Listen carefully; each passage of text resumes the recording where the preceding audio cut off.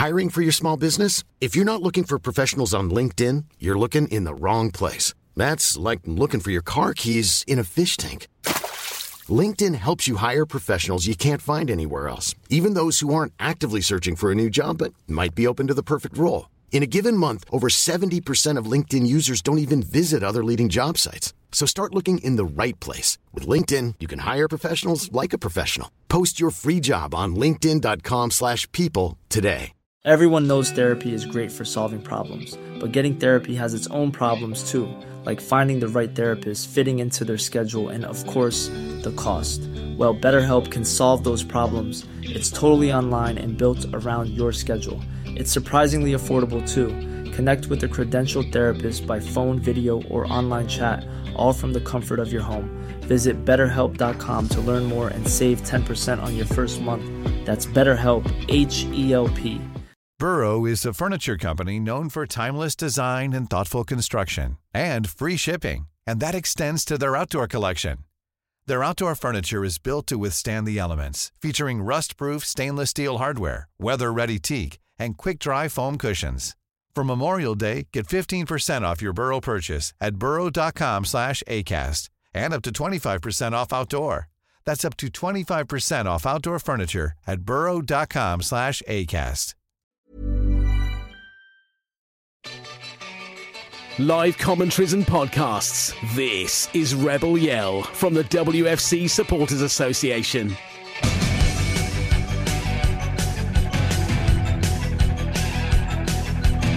This is the Rebel Yell podcast.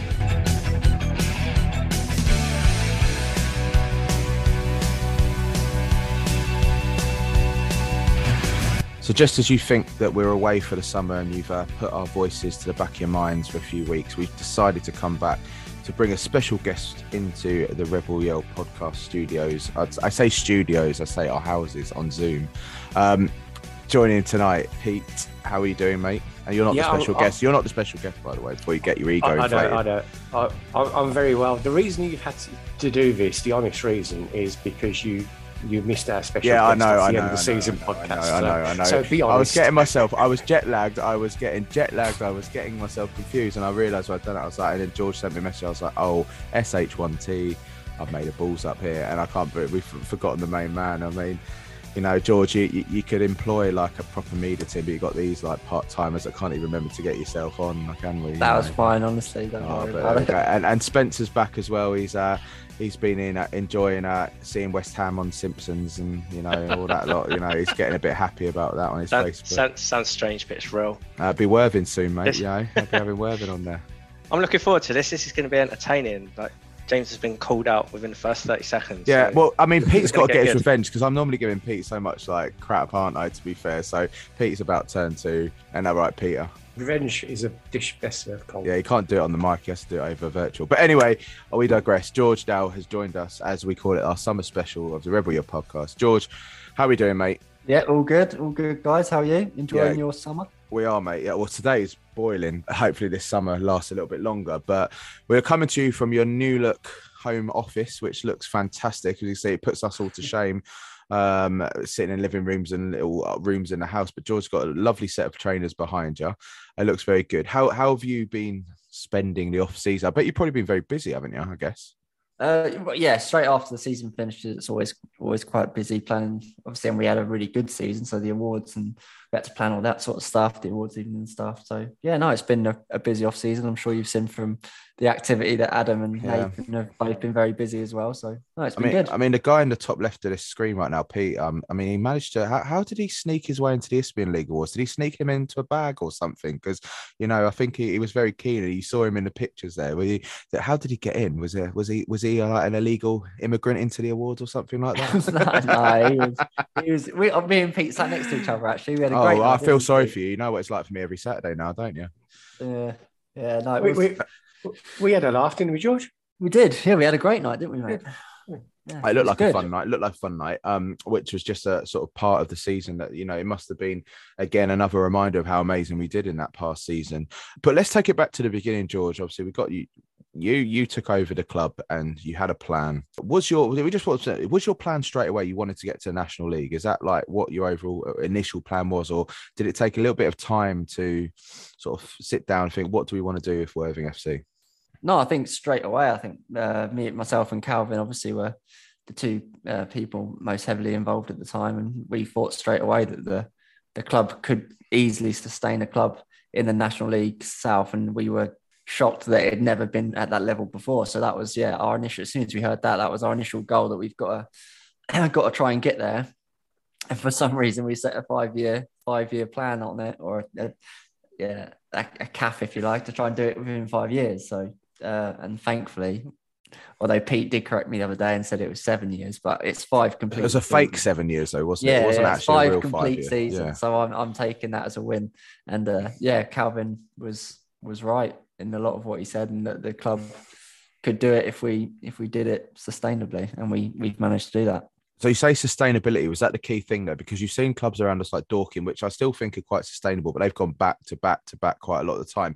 Why was it 5 years for you? What made you think 5 years? Was it because obviously the club needed to be sorted out back sort of back areas that we don't see as fans, or the running of the finances, the improvements of the stadium? What was it that was 5 years in particular, not back to back in 2 years?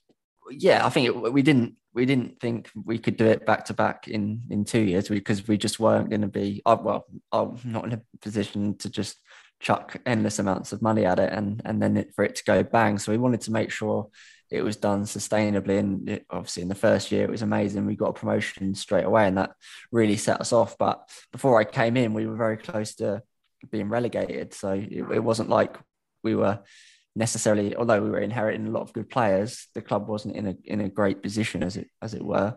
And we just didn't think that it would be clever to go, right, we're going to do this in 2 years. We just thought we could build on it. We could try and build our youth structure and do it that way by promoting the younger players in the club to come through into the first team, and then make a name for themselves, as it were.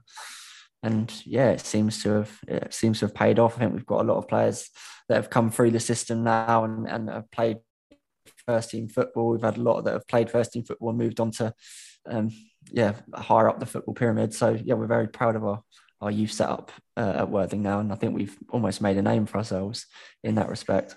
And how important, George, has the Mr. Hinshelwood been important to this 5-year plan of yours? Oh yeah, hugely important. I mean, when I first bought the club, Hinch was obviously the manager, and then he got offered a great opportunity at Brighton and took that. And obviously at the time that was pretty gutting. Me and Cal were both new to the job, and then the manager just leaves within a couple of weeks. So that was tough at the time. But totally appreciate why and his reasons as to why he took that role. But then, as soon as his name became available again to bring back to the club, it was kind of a no-brainer. We just did whatever we could to bring him back. And I'm so glad that we did. I mean, everyone's seen proofs in the pudding of what he's put together on the pitch, and not just that, but all around the club, really, the attitude and the environment that he's built, along with sort of Nathan in the last few years as well, has been incredible. And I think the fact that when we seem to get players through the door, they don't really want to leave, and he always seems to get players that have on the up, if you like, and proves that they're good players and develops them, and they move on to bigger and better things. So I can't speak highly enough of Hinch and all his staff, really, of what they've put together on the pitch. So what was it with the 5-year plan that you believed it was achievable to get us to National League? Because obviously we've seen season on season the figures have gone higher and higher of the attendances, the people turning up. We know your history of Worthing Football Club, but when you were even in that youth setup before obviously the accident happened, did you always see Worthing was almost like it was like something that could grow but just needed the right movement to grow? Because you must have seen some sort of like future for it when you decided to take on the club and to push it up. So what was that you thought was going to make it achievable? If I'm brutally, when I was playing for Worthing, I always felt like Worthing was a sort of a big club in non-league, if you like. And sleeping giant sort of thing, would you say? Yeah, like a sleeping giant. Obviously, we had a nice ground, and the other grounds that even back then when we used to visit, you always used to like playing at home because you just felt like it was more of a stadium than maybe some of the other grounds that you would visit. So I always felt like I was playing for sort of a big club at the level. And then I guess when I stopped I was still quite young then, so maybe I didn't appreciate that they haven't played as high as maybe I thought they had, and these other things that I have since learned about the club. I was only 17, so 15, 16, 17, and then so I didn't appreciate like the catchment that Worthing had and all the background stuff that could mean that Worthing could turn into this, or could be something bigger. I didn't really appreciate all that when I was younger, but then when you take over the club and you sort of look into all them things and you think, oh bloody hell, there's towns a lot smaller than ours that seem to do a lot better than what Worthing were doing at the time. That I just felt like it could be so much more. And I just remember all the memories I had even when I was growing up, and all the cup finals would be at Worthing. I just felt like we could do more in the community, because if you weren't playing football, then you didn't really know about it. And I think that showed in the early days when we were building the pitch, and you'd get people like who lived 2 roads away would come around and be like, what's all this noise? What's going on? They didn't even realise there's a football pitch there. And we were like, oh, we're building the 3G pitch. And they're like, oh, bloody hell, I didn't even know that was there. So there was plenty of that went on in the early days. And I think that just went to show that we could do so much more to integrate ourselves into the community. So that was our biggest aim really in the first couple of years, was just to really imprint ourselves into the community. And I think obviously there's still work to do on that. We'd still love to do more and more and more, but I think we've done well, and I think the crowds would be testament to that they keep seeming to be going up. So we must be doing something right to be getting people in and getting them to stay. 100%. Yeah, I think that's absolutely right, George. You know, like the image of the club within the town has gone through the roof. You know, as you say, that's shown by crowd figures going up. I find it quite unbelievable that even up to probably like 3 years ago, how few people knew there was even a football club in Worthing. Yeah. Whereas now, you know, we're getting 2,000 plus through the door for certain games. Pete's a testament to that, aren't you, Pete? You've lived in the town longer than any of us, and you weren't even sure till a few years ago that there was a ground there, was you? No, I think I'd been there for a game years and years ago, and it just didn't click in my head, and then got introduced by a friend. You know, I think 2017, something like that. And yeah, once I came, and I think it was about can't get rid of him. 400 there, and I was like, not left since. No, and I was just like, you know, I could really get on board with this. You know, being a community club and everything. Everyone was friendly. I think I spoke to George on probably my second or third visit to the actual ground, and you wouldn't do that in football league or anything like that. And that's how I got the non-league bug, basically. So yeah. I'm a testament to everything that George is saying. You know, it's quite a big town, and obviously it's brilliant to see the club going from strength to strength, and you know, getting scallywags like me through the gate. Those ex-Forest expats, aren't you? No, it was one of those things though, George. Like I've been down in Worthing for 5 years now, and I was up in Henfield when obviously you made the appearances on the Undateables on TV, which drew a lot of attention to Worthing FC. Do you find after like making the appearance on the TV show like that helped bring sort of more awareness to the football club? Yeah, and that was kind of always my thought behind it, really. And I did say that to them when they approached me about going on the show. I said, I'm not really looking for love at the moment. I'm just come out of a long-term relationship, and I've just bought a club and all that. And they were saying, oh yeah, but it's a great story. And I thought, yeah, actually, no, we could, I could use this to bring some light to the club. And I think it did help maybe initially for a little bit. And I remember going to other grounds and stuff, and people would recognize you there. And I just thought it built a bit of hype about Worthing Football Club, which built onto the great season, like the great first season that we had. It was all part of that season. So, I think it went out on the TV in like January, and obviously we were like in and around the top spots then. So it just kept the momentum going, really. And I mean, I don't think it played a huge part, but I think it maybe brought a bit of light to the club. It's like that thing though. It's like I said, like, I was living in another part of Sussex at the time, and I wasn't sort of attending non-league at all at that stage. And, I was busy with work. And I always remember when me and my wife looked at moving down to Worthing, I always had it in the back of my head. I was like, actually, that guy that was on the Undateables, he owns Worthing FC. And like when we moved in, settled in, it wasn't that long after that I popped down on my own. And a bit like Pete can't get rid of me either now. So, annoyingly to some, but, it was a great marketing thing for you, and it was very clever. Shut up, Peter, saying me on the background. He would miss me too much if I went away abroad, but it was a great time, and I say that through gritted teeth, wouldn't he? But that promotion that season that you had, and it came off the back, maybe brought some fans from being on the Undateables. What was that promotion like? As you said, it was quite surprising. Obviously, you lost Adam Hinchelwood, which you were gutted about, and then, new management take over and they achieved the promotion into the Isthmian Premier, almost like within your first season of purchasing the club. That must have been such a sort of, whoa, what's going on here? Yeah, I mean, it was a dream scenario, wasn't it? I mean, that's what I dreamt about when I first bought the club. As year one, we'll get promotion, and I didn't ever plan for that, but that was always like what I dreamt about, and it happened, which was crazy. And yeah, Gary and John did an amazing job that year to first and foremost, keep the squad largely together and add to it, and got us the promotion through the playoffs. So it was an exceptional feeling at the end of the year at the end of the season, when we managed to achieve it, especially through the playoffs. They say, don't they, that's the best. If you're going to do it, if you can guarantee to do it, then that's the way to do it.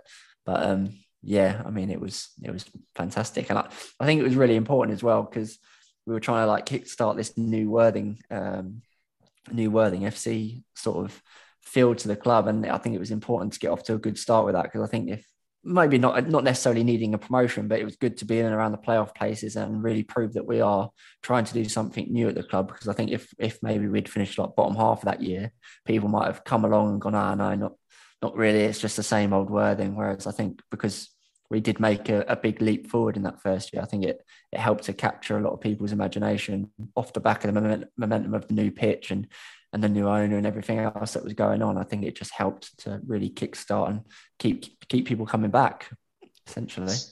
So, getting that promotion in the first year, regarding the plan, the 5-year plan.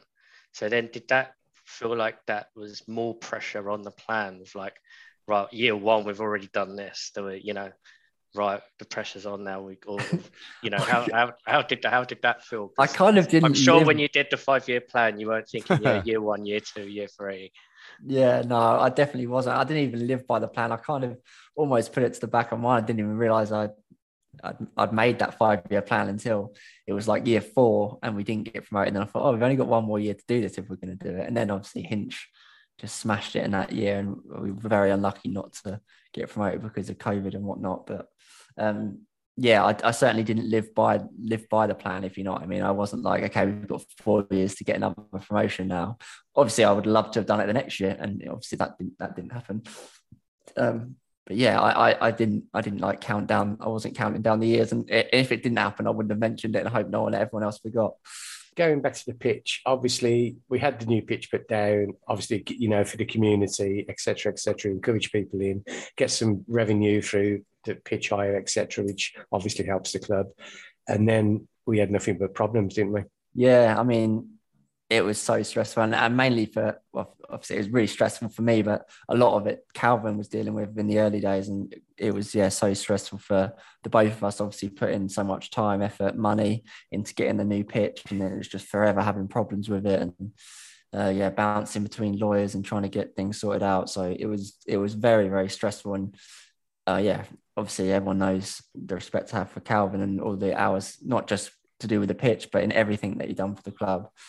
Yeah, I can't speak high enough of him. And then he passed sort of the baton on for the pitch to Barry, and Barry's been exceptional in getting that really sorted out and over the line. And I think now what he's managed to have done at the club in terms of the new pitch, if you like, is incredible. And I think it's probably certainly one of the best 3G pitches I think we play on now. So certainly in our league, I know Lancing's is quite good, but I think ours is really good too. So it was very stressful at the time, but I think we're in a better place now as a result of it, if that makes sense. I think we've sort of got a new lease of a pitch, if you like. We've got another 8 years or whatever it is, whatever the life of a pitch is. So we're in a good position now, but that's thanks to Calvin and Barry, really. Yeah, and obviously, there was times where it wasn't going to get passed by the FA, was it? Which would have added more stress to yourselves if they'd said, right, it's unplayable because of the condition of it. So from an owner's point of view, that you must have been having sleepless nights. Yeah, constantly. Even before the threats of not being passed by the FA, there was every time it rained, we were like, oh my God, it's going to get called off because it's going to flood. And it was just very, very stressful. And obviously that's the last, when you get an all weather pitch, you get it for, you hope it's going to be pretty stress free, but no, it turned out to be a real headache for the first couple of seasons. And then even longer than that, when, we obviously the FA were great with us and offered dispensation on the pitch when we were having problems with it, which was very, very useful because, it would have been even worse if we'd had to go and pitch share somewhere until it got sorted out, because it did take a good 2 or 3 years to actually properly get sorted out. So it would have meant a lot of playing away from home, and that would have mean, I imagine, a huge loss in our fan base, who probably aren't going to want to travel all over Sussex to watch their local team. So Barry and Calvin were instrumental in getting that over the line for the club, although it was a very, very, very stressful time for, well, I say a stressful time, it was a very stressful 2 or 3 years trying to get that sorted out. So from speaking to Barry, we know there's obviously legal things that can't be spoken about and everything like that, but on a personal level, you must have felt kind of hurt by the mess it had left, because obviously you've done something for the community, you've done something for the town and the club, and yet it's whatever's happened in that situation, it's not gone right. It must have been quite hard to take at times. Yeah, it was hard, obviously, because the amount of money you spend on a pitch like that it's not cheap, and you expect, if you are going to spend that sort of money, then the product that you're getting is going to be good, or at least the customer service as well is going to be good. Like you say, I can't go into too much detail because of various reasons, but there was plenty that not to be happy with, and it was painful at times when you had to, do you know what I mean? You've got kids clubs coming down, you've got Worthing FC events going on, and you've got to cancel them because there's more work to be done on the pitch, and there's constantly loss in revenue in that as well. Every time you have to cancel something and let people down, and it's never nice to do that. And that's not why I put the pitch down. The pitch was put down to encourage the community to come down and offer a venue for young players to come and play. And the last thing we wanted to be doing is keep cancelling on everyone, because what we had laid down was at no fault of our own, not good enough. This is the Rebel Yell podcast. So obviously, George, we talk about, the pitch being relayed, and you finally sorted out to one of the best pitches, we'd say, in non-league football. And it'd be interesting to see next season in comparison to other 3D pitches in the new league. Yeah, but it's going to be good. But we obviously, COVID helped us out in that, mate, because we managed to relay without really having much impact on the club. We only had to do one away game, or sort of home game, at Horsham in that second null and void season. But mentally and physically, when we were so close, obviously spending a couple of seasons sort of cementing ourselves in the Isthmian Premier, and Adam really pushing, and we got it cruelly snatched away from us, when you couldn't have helped sitting there thinking, we're going to do this, we're going to be in the National South next year, to then this horrible disease to come in and put the world on hold for the past couple of years. We've spoken on odd podcasts, we've done podcasts with you over the past couple of years, but we've never really gone into detail.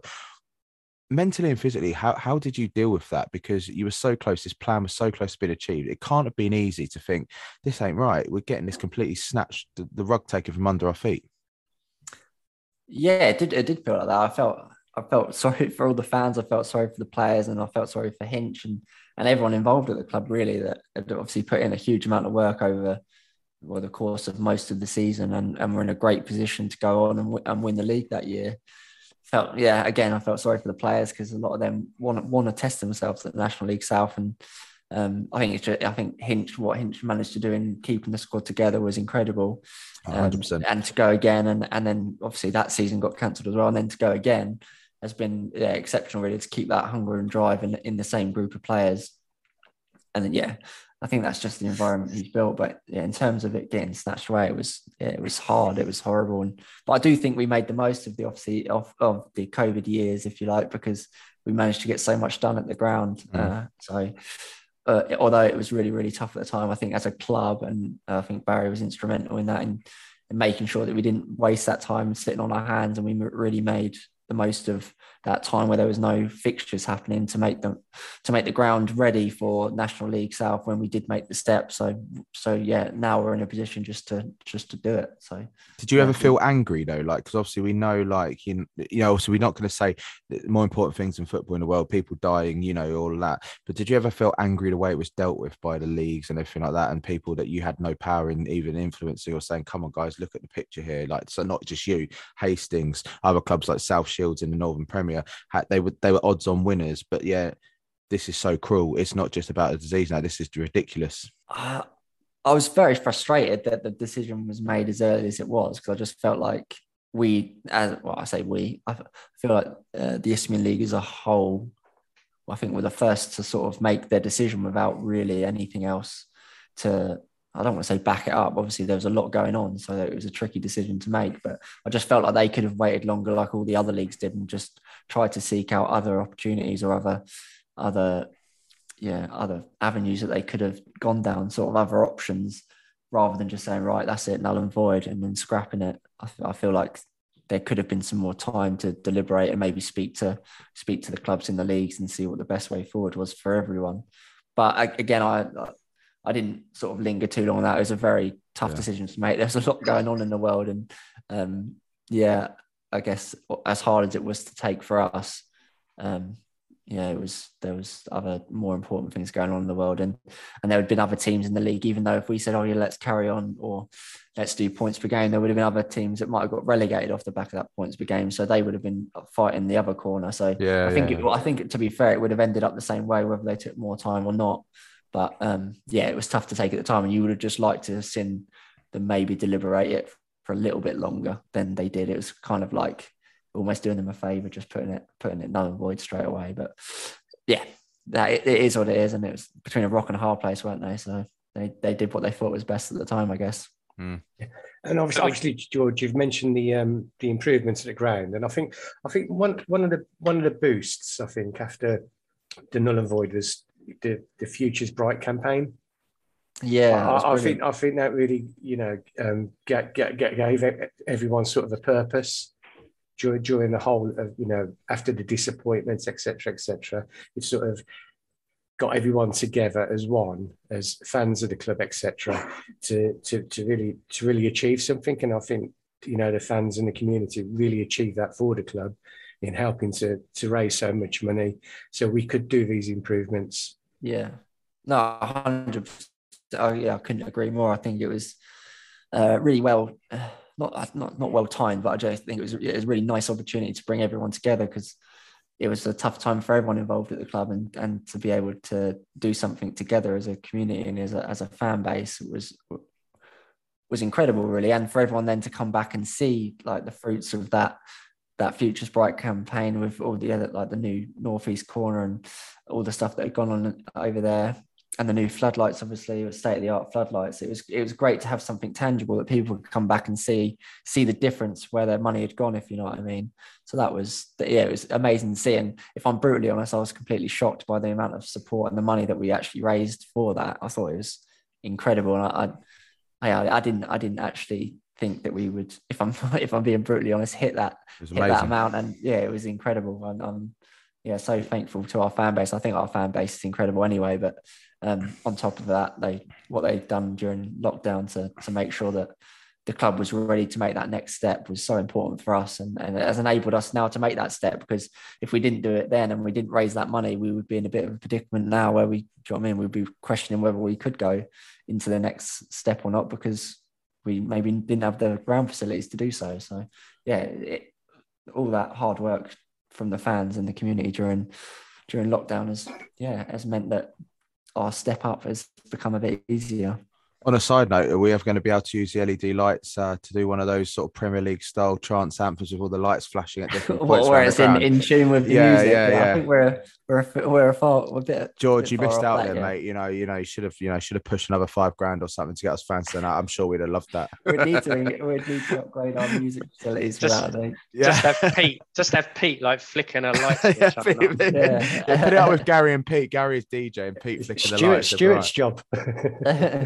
Yeah, so the Futures Bright campaign, from a fan's perspective, did really create a positive in quite bad times. So do you see that acting in a way for the season that's come, or seasons, that's built, that positivity is built, from where we were with null and void to coming back, and we've got something more positive to come back to and to build on? Do you think that? What you mean for next season, or you mean for the season that we season just gone? Yeah, I think so. I think everyone was excited to be back. I certainly was anyway. And obviously, I'd been down the ground and seen the improvements anyway. But I think everyone that maybe hadn't seen them yet was excited to get down there and see them. And I think everyone was on a bit of not a high, but everyone was like, expectations were high, weren't they? Because we had two really good seasons, well, one really good season and one good start to a season. And I think everyone was, on a high and expecting the club to do well again, and rightly so.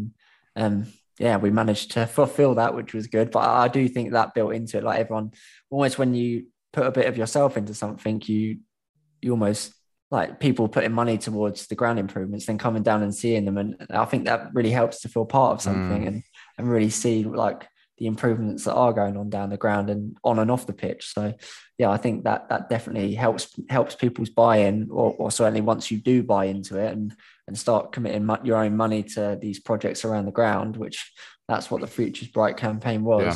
I think, that really does get people's buy-in, and they're a lot more committed. And I think our crowd numbers showed that last year. I thought it was incredible. I was surprised at how much it grew from we were all worried that maybe we would have less than, I think the whatever season I can't remember what it was. It was 2000 to 2001 season. That was like the last nearly full season we had. I think we had like 860 was the average. And we were all thinking, it's going to be in and around that again, probably, because we're not expecting people to want to come out and be in big crowds and stuff. And from the off, we were having really good numbers. So I think that certainly helped. So what was this season like for you? Obviously, we know what's happened. Everyone knows what happened. If you don't know what's happened and you live in Worthing, you need to wake up, because we're going to National South. After 2 years, I mean, deep down, you must have known we can do it. But was there ever time, and I'm not putting anything against Adam or the team or the players, but was there any time, sod's law, this ain't going to happen for us this year? Like, I know for a fact I can put my hands up and say, we didn't get off to the best of starts of the season, some exits from the cup, and Pete telling me to stop getting so stressy because I'm getting too aggy about us losing in the FA Cup and going to replay and go to that bloody Corinthian casuals and everything like that. And I think after that, bogey team, man. I hate the place. We can't have a podcast without Corinthians. Yeah, because I love the place, but I hate the place. The people are so nice there, but I just hate the club because they always just mess with us. But we had that point, and you thought, we had that amazing pre-season where we're beating teams in the National South like Welling and Tunbridge, and fair enough, they didn't have their full squad, but you must have thought, wow, we're smashing it here. And then we had the little hiccup, but then it just ironed itself out. And Spencer was constantly saying to me, Pete was constantly saying to me, they're like literally patting me on the head and go, just calm yourself in. But did you think all along that we would do it? Did you think it would be third time lucky and we're going to do it? Or were you just very cautious to the end? Because I know Hinch just said until Jasper scored that second goal away at Bowers, he was like, we still haven't got this in the bag. Yeah, no, I was kind of with him on that. I think going into the season, I never get too carried away pre-season anyway, because I just feel like that is a time for to try things and for people to prepare. I think it really kicks in when the season starts. And obviously I think we lost him. We were away to Folkestone the first game of the season. Oh, that was awful, that game. But I think we always struggle away at Folkestone. I don't think we've, and certainly since I've been involved, I think only a few times have we been on the right side of the result. So I didn't kind of take too much from that either. And I just had faith in Hinch that we'd definitely be in and around it. But I did, going into the season, think it would just be our luck now if we, for whatever reason, had a bad spell in the season and we didn't quite make it and then lost in the playoffs or something. So I kind of always had that fear in the back of my head that we might not do it. It would be quite incredible for the same team to be topping the table 3 years in a row. Do you know what I mean? It just percentages would mean that some other team would perform maybe better than us in this year. But no, Hinch and the players were incredible from the second game to the last. Yeah.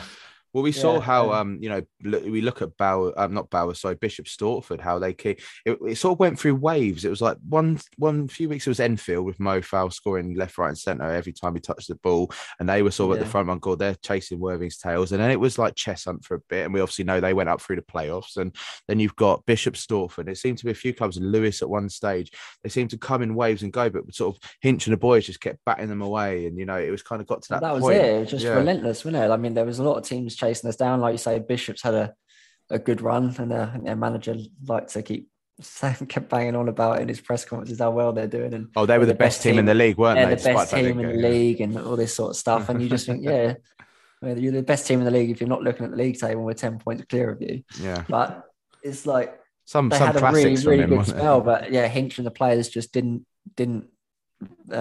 falter to the pressure of Bishop, Stortford, and just kept it plugging away and getting the points by hook or by crook. And a lot of the games we played well, and we were sort of dominating teams. There's a few games, I think, away at East Thurrock, Pete. That was a tough game, wasn't it? And I think we won 1-0.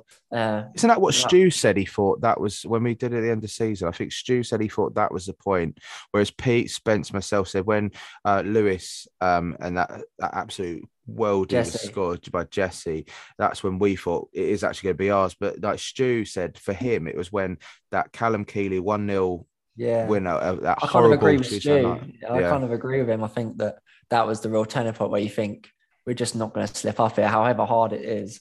I just don't think we're going to let this lead at the top of the league slip. I just felt like, we've got everything, all the makeup in the team to, no matter what the conditions or who we're playing against, we've got it in us to beat them. And I kind of agree with Stu there. When that goal went in, you just thought this is going to happen this year. I think when I interviewed Adam after the game, he said that's the biggest 3 points of the season away at East Thurrock. Yeah, well, it was such a, I don't know, like an old school game. It's a horrible place to go, isn't it? It's a hard place to go. They're always a difficult team. Pitch was all over the place. Everyone's screaming, shouting, swearing. It was absolutely. I think it was Jasper. He said, didn't Jasper say to us, chaps? He said something like, it felt like they had been running through like waist high mud for the whole game at the end. Like, you know, it's that horrible pitch. Not a great pitch to play on, but we still managed to win, and it wasn't our best performance in the world by all means, but we dug it out, and I think that's why I was so happy with the team that they won a different way, which was it was good to see. I was glad I was on the balcony, otherwise I'd have had a collar on the next day, to be honest. You were like right above me, weren't you? Yeah. But I mean, we don't like to talk about what ifs, but we can kind of talk about what if. So obviously, as an owner of a football club, you would have had to plan sort of the multiple scenarios. You know, say if we hadn't got promoted, was there any sort of thought plan? If we hadn't done it this year, would it have been the same sort of investment for next season? Was there things you might have had to draw back on? Like, what was the thought process? Because obviously we wouldn't know this. It'd just be curious to know from what the planning was from you and the board. Yeah, we were planning both scenarios. It would be foolish not to, in case one of them happened and we hadn't planned for it. So we were planning both, and obviously there's different models for each league. I feel like maybe if we didn't go up, then we wouldn't have had to change it as drastically as if we did go up, because obviously things cost more in the league above. So that's what we based our model around. Really, I'm sure you can imagine what would cost more in the league above, and maybe what you wouldn't need to spend as much on in the league below. So it's all them sorts of things, and we planned for both basically. I don't want to give too much away. No, of course, of course. It's interesting to know, because I know, as you say, it wouldn't be sensible to just think we're going to do it and boss it, and then there we go. It would be very naive of us just to plan to go up and then not go up and be like, oh crap, what do we do now? We've got 4 weeks to try and work something out. We planned for both scenarios. But we didn't have to think about that in the end, did we? We didn't have to think about it. No, we didn't. Our heart was in the promotion one, don't worry. The other one was done just out of sensible. So when Jasper scored that worldie curler in the sort of, the 84th, 85th minute away, Bowles and Pitsy, like what was that feeling to you? Because we all are overwhelmed with emotion, but for yourself to like actually finally get there and think, oh my God, we've actually done it, and to seal it with that absolute curler. I mean, that kid is like something special. He even did it on the last day of the season when we lifted the trophy. But those goals he scored, we all said it from that first game against Three Bridges when he curled it in pre-season friendly last season. He curled it from the edge of the box, and everyone's just like, "Oh my God, how many times are you going to do it this season?" But to do the guy that secures the league, how do you feel?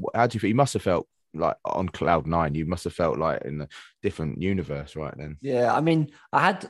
Like when you looked at the lineup for the last few games of the season, I was kind of hoping that we would get to do that at home. Do you know what I mean? Win the league at home. But regardless of that, it was amazing that when that goal went in, and we just sort of knew, okay, it's over now. Like, we haven't got to stress. It's party time. We can just our last few games of the season, we can just relax and really enjoy it. And I think the players did that, and it was good to see that they still went out and sort of won them games. And in the end of the season, I think we draw 1-2, draw 1 after that. After lost Horsham.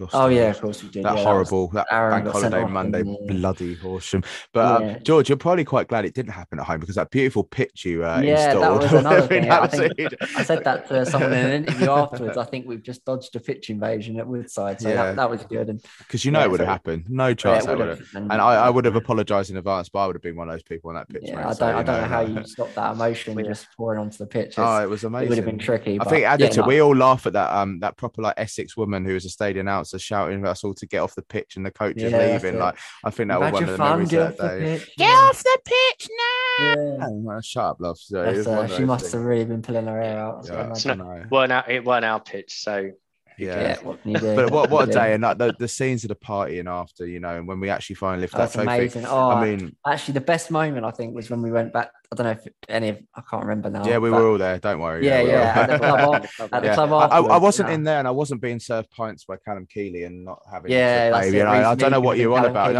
I mean, they were the worst poured pints ever, but I mean, that's maybe why it was buy one get one free and all that. Yeah, I don't even think it was that. Was it was just get two. George, I'm trying to not incriminate myself very much here, but if you want to say so, then no, it wasn't that. Yeah, get yourself a flat pint for free. I saw them just drinking it straight out of the bottle at one point. Oh no, it's when they started on the spirits behind the back. I think Barks was pouring it into everyone's mouth behind there. That was amazing. Just to see everyone really. I don't think your girlfriend Jess really does. Bloody hell, she was sitting there with you in the corner, wasn't she? And I think she was like, "Oh my god, what's happening?" Yeah, she couldn't believe what she was saying. Yeah, she couldn't believe the repertoire of songs that was coming out. There was some that I hadn't even heard before. I couldn't believe it. It was just amazing to be there, wasn't it, and experience that, and everyone to really just relax and enjoy it. That was good. So it was so tense. Everyone just wanted it done, didn't they? So yeah, shows how as one we are as a club. Yeah, and everyone was there, fans, players. Obviously management. It was amazing to have everyone there and just enjoying it and really just going for it. I mean, to me, and I know saw Spence and Pete, it felt like family. We all felt as one. Everyone just in that bar. I mean, we'll never experience. I mean, we like to think wherever we'll be promoted and we'll be in a higher league in the future. But you look at it and think, I don't know if anything will be as special as that. I think because of the hepped up emotion for 3 years, for being able to finally lift the trophy, being able to say we're champions of a league we deserved to win 2-3 years ago, and a bunch of players that yourself and the board and Hinch have managed to keep at that club as well. What an overall achievement. That's why I think it's going to be so much harder when we see some of these players deservedly going up and being promoted to bigger clubs and higher up in the league, because we've been used to them for 2-3 years. And we're going to see a new look Worthing squad next season. Obviously, it must be tough for you, but it's all part and parcel of being an owner of a football club, isn't it? Yeah, it's all football, isn't it? Players come and go, but I think the beauty of what Hinch has brought to the club is stability. There's so many players there that have played so many games for the club and been there for long periods of time, which is quite rare in non-league. The turnover at most clubs is a lot. So I think everyone's really, and I think that helps with the passion in the crowd and the connection that's between the players and the fans, because they've been there for so long. You kind of seen them grow up. Do you know what I mean? Players that have come in their late teens and now sort of early 20s and really developed into really good non-league players. And I think that's part of the beauty of the club at the moment is everyone sort of knows these players and has almost grown up with these players over the last 3, 4, 5 years. I think we've got 5 or 6 players over 150 appearances, which is crazy. Mental. Yeah. I mean, the epitome of that for us, especially, I think you've got to look at Mr. Pattenden himself. He's come up through the Worthing Academy and he's cemented himself this season and become one of the most important players. And he's, as we said, jokingly or not jokingly, he's the one that it's a team effort, but he finalised that 100 goals. He finalised the title, and you couldn't wish it on a better guy. No, he's really, really, really top guy. And like you say, come through the development pathway, and it's kind of exactly the sort of person and player that we're trying to promote at the club. A local guy who's good at football and a really nice guy too. So. That more of them, more just Pattendens we can get on board, the better, I'm sure. And it'll just sure he should say the same. Worthing would just be a better place for them. He's made it a better place. And he's got a knack for getting an important goal, hasn't he? That's the thing. He does, yeah. And it has to be a flash one as well, the flash get. But, we love him really, don't we? This is the Rebel Yell podcast. George, so we've lifted the title. We're now champions of the Isthmian League, and you've had the award ceremonies. We've had one amazing season. Yeah, could have been even better with a Sussex Cup win and possibly the league trophy, but that wasn't to be. But I think any of us would have taken the league promotion over any of those trophies before the season started. we look forward to the National South. Before we move on to that quickly, what was your highlight of the season? What was your one highlight? You have to pick one because I know there's so many. What was your highlight? Well, in my one highlight would genuinely be that after the Bowers game in the bar, everyone going crazy. It was like 3 hours of just constant Worthing songs. It was absolutely incredible. That would be my highlight off the pitch in general. On the pitch, it would be Jesse Starkey's goal at Lewis. I just think that was just magic. Yeah, that was. Yeah, I absolutely buzzed when that went in, and I really enjoyed Pete's commentary. I know. I was going to say I wasn't there, but like the bit where he's like literally proper screaming, like a proper like Italian style football commentator, isn't it? You know, it was amazing. So we're moving on to the National South. Like, is there another 5-year plan now, or is there a different type of plan? Because we haven't really had a chance to ask you. Because naturally, planning for the future. Pete's knows something, but obviously, naturally planning for the future, you're going to have to look at what happens if. As a football owner and like a board. So what is the next steps for Worthing Football Club? Pete was trying to get out of me the other night what the next 5-year plan is. And him trying to get you drunk. Him trying to get you drunk on cider wasn't working. I haven't made one. I'm not going to commit to one. But as a club, our vision and our goal is to keep progressing on and off the pitch and keep trying to climb the leagues. We certainly don't think we've hit our ceiling yet, and we want to keep going forward. So I'm not going to commit a time to that. No, of course. We're in a completely new league now. We need to sort of test the waters in the first couple of years probably and see where we end up. We're all very ambitious. Would it be wild to say to you, have you considered Worthing becoming a professional League Two club in the EFL? Is that something maybe in your dreams, but as a professional and an owner of a football club, is that something that has crossed your mind and been taught to at board level? Because in theory, George, we're only have a good season this year. We're 2 promotions away from professional football in the EFL. And obviously we know for a fact that means a hell of a lot of changes around Worthing, not necessarily Woodside, like literally everything about the club. But is that something that has been in the back of your mind, or is it just focus on the National South, see if we can get up to the National and then, look at it in the future? Or from an outsider's point of view, is it something you have to like keep in the sort of distance and sort of think, well, this may happen? I think we're all very ambitious from the board level down. So it's certainly something I've thought about and spoken about. And like you say, it would mean I think we could sustain a club in National League Premier Division at Woodside. But whether we could do that if we went any higher, I'm not sure. So it's certainly things that we talk about. And I wouldn't say we're planning for it right now. We're just planning to compete in this league and see where that takes us. And then, do you know what I mean? It might come to Christmas time. We're thinking, bloody hell, we need to start thinking quickly about what we're going to do. But it's conversations that we have because we're all very ambitious, and it's not out of the question that we could ever get to that stage. And we're certainly not going to like take our foot off the throttle if we start approaching that stage. So we'll have to look for alternatives and different ways of making that happen and making it achievable. We're all sort of driven to make sure if we do get into a position where it could be viable, then we do it. So, but I wouldn't say we're planning for it. It's certainly not. Do you know what I mean? And our thoughts, or the front of our thoughts right now. Front of our thoughts right now is just trying to support Hinch and Nathan and all the players and try and have a really good season next year. And enjoy it. Yeah, and enjoy it. It's going to be really interesting visiting some new clubs and having some new clubs down to Woodside. But we're all very competitive, so we don't want to. We're not just there to make up the numbers. That's for sure. Of course. We could always ground share with Brighton, couldn't we, George, if we made it up to professional football? Yeah, well, a bit like Inter Milan and AC Milan. We'd get more fans probably. We'll get more fans.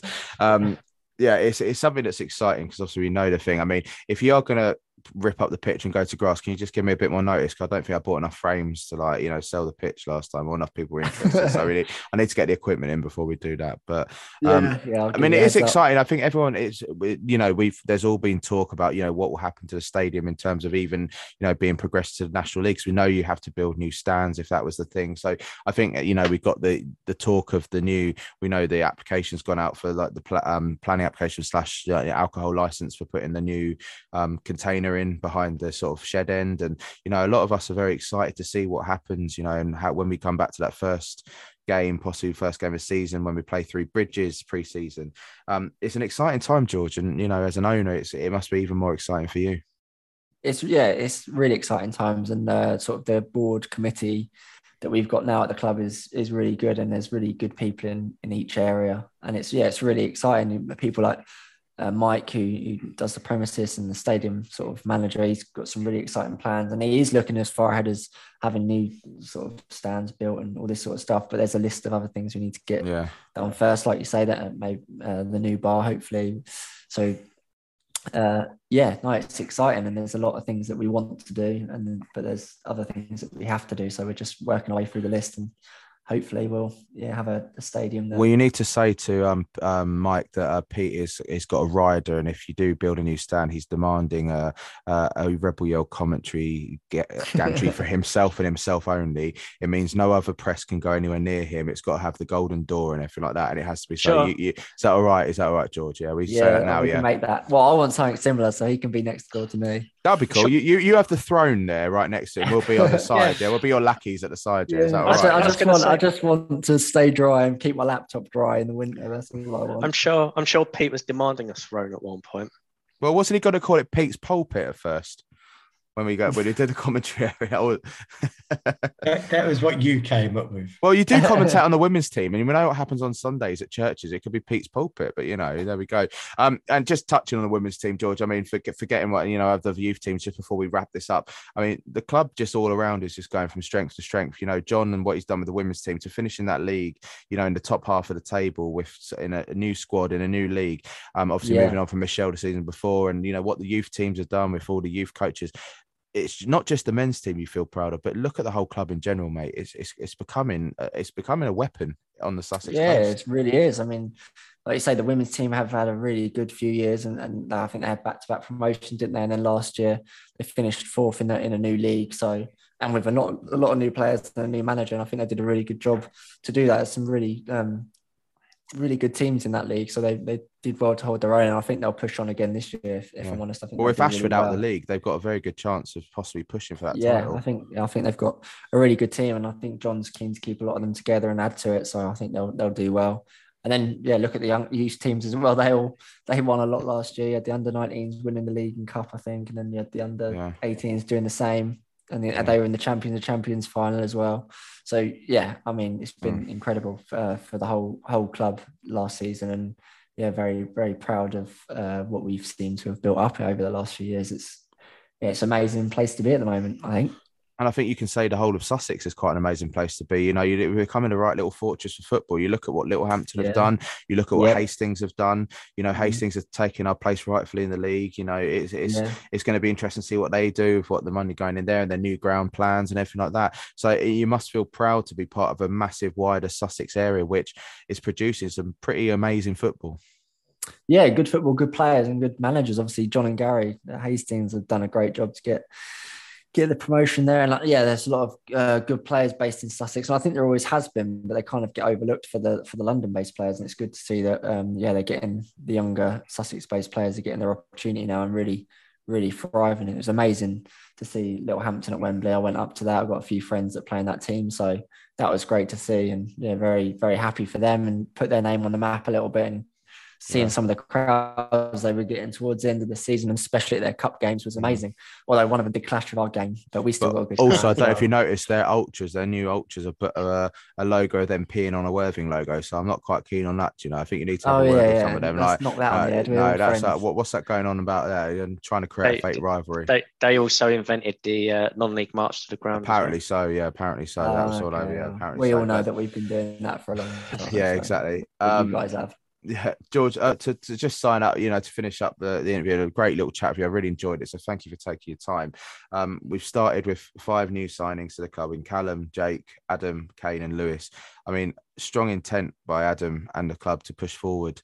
You must be pleased with, obviously you allocate the budget with the board and everything like that. Those first 5 signings, I mean, especially like a lot of the fans, to get Callum Keeley back signed in the club is an amazing, because that guy, he's come back from, he was a good player before, but he went away, he went higher in the league, won promotion to the Football League with Sutton, played for Dorking and came back. As I'm sure you could agree, he was a very surprise. Well, it wasn't surprising, but, he smashed it when he came back. And to have him as part of the Worthing team again as a full-on player, and those other ones, you must be excited to see what you're going to see this season. Yeah, really, really, really pleased to start with Callum, get him back, because I really liked him before he left as a player, and I think what he's added to his game is just goals. I think that's all he all he was really lacking. His work rate has never been in doubt. So yeah, I think he's been incredible, and I think Hinch was right to. I mean, I wouldn't tell Hinch what to do, but he was keen to keep Callum, so that was good. I'm pleased to see him back. He's a really good guy as well. And then, all the new guys, obviously Kane, we know a little bit about, don't we? Because he's played for us before. We all know what he can do. And he kind of kept us waiting for a year, didn't he? Really selfishly. Yeah, we'll have words with him when we interview him on the first podcast of the season. Yeah, he was very keen to be a Worthing player at the start of last year, and for whatever reason that didn't happen. But he's very pleased to be back, and he's a good guy, and we all know what a good player he is, and he'll be able to offer us a lot next season at this level. He's got plenty of experience. Jake obviously comes with big reputation, doesn't he? And I've not seen him play much myself, but everything you hear about him is positive, and he scores goals. And I'm not going to something that every side needs. Something. Obviously, we've got Ollie Pearce, who was top goal scorer last year as well. So it looks quite deadly. Them two up front, that'll be amazing to see, won't it? Lewis White, very excited. I really like Lewis White, actually. Every time I see, do you like him or his hair? What do you like more? Both equally. I love his hair. Are we going to think about getting some wigs at the beginning of the season? I think all the away boys should be wearing wigs like that. I'm growing my hair. I'm going to get it permed. Well, I know your beard's looking strong, mate. You've got a strong beard game at the moment, so well done. Cheers. I'm excited to see Lewis play for Worthing and see what Hinch can get out of him, because I'm sure Hinch can take him to the next level as well. He turns it on against us every time we play. I just think he's a really exciting winger. He's just very direct, isn't he? And quick and tricky, and gets everyone off their seats. Well, not me, but he gets most people off their seats. Yeah, and Adam El Labd obviously adding to the sort of line as well. Great player. Yeah. Very experienced player. I've not seen him, obviously. He's had a brilliant. What the hell are you doing, Pete? I don't think that's Lewis White's hair. That looks like a Halloween sort of scream. It needs a bit of work, but it looks like a lot. He's not Rastafarian, Pete. Is that what it is? Like dreadlocks or something? I think something's died, and Pete's put it on his head. Yeah, I don't really want to know. Is that spider in the room? Pete's been shaving his armpits again, hasn't he? Into a wig or something. Wasn't my armpits, mate. Oh, is it your hair? I don't want to know what hair it is. Anyway, moving on. I think that's time. As per usual, Pete dropping the tone. It's either me or him at the end of the podcast. But George, what are you looking forward to most this season? What's the thing you're looking forward to most? Obviously going to new grounds, but is there anything you really excited for?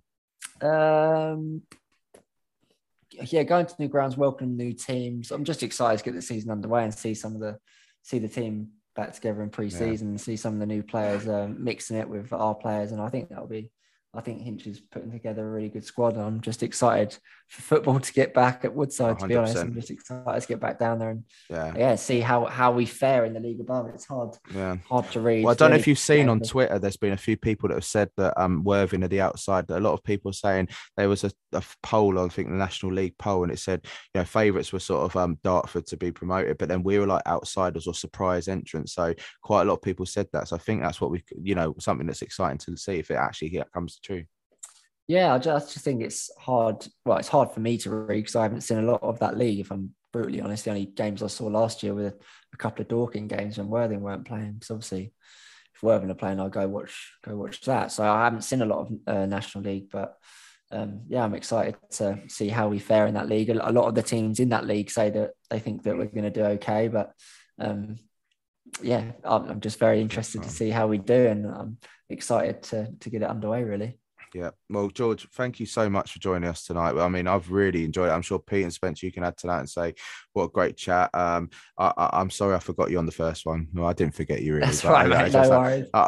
Let's blame Hinch for spending too long when Pete interviewed him and stuff like that, But you get your own special, George. You got your special. No, deservedly so. Yeah. Just to wrap it up, guys, before we sign off, memberships will be available for the Worthing FC Supporters Association from £8, £5 for kids. That'll be starting at the pre-season. George, because it's only a couple of weeks away from now, isn't it? Just over a couple of weeks away till we'll be back at Woodside. Yeah, what is it, 6th of July, isn't it? The first friendly home to Three Bridges. So, be ready. James, can I ask, do you get a badge? You do get a badge. I cannot wait to show you my badge. Do you want to see my badge? You're looking forward to a nice little hang on. Just Pete with his wig.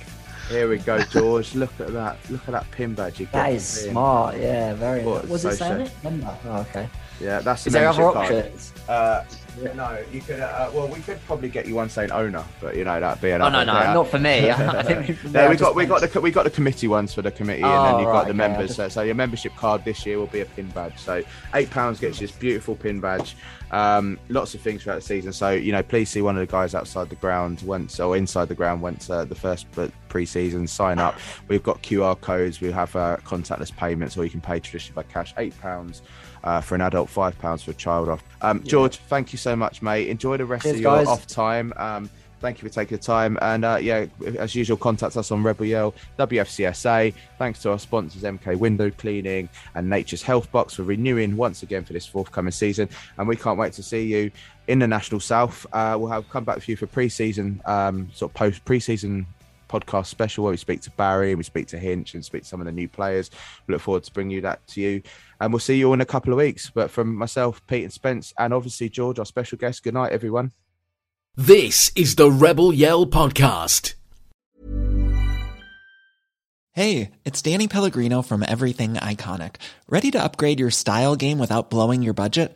Check out Quince. They've got all the good stuff, shirts and polos, activewear, and fine leather goods, all at 50 to 80% less than other high-end brands. And the best part?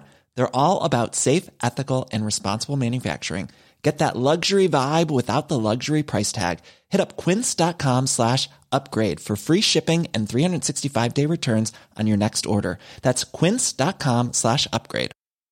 Mom deserves the best, and there's no better place to shop for Mother's Day than Whole Foods Market. They're your destination for unbeatable savings, from premium gifts to show-stopping flowers and irresistible desserts. Start by saving 33% with Prime on all body care and candles. Then get a 15-stem bunch of tulips for just $9.99 each with Prime. Round out Mom's menu with festive rosé, irresistible berry chantilly cake, and more special treats. Come celebrate Mother's Day at Whole Foods Market.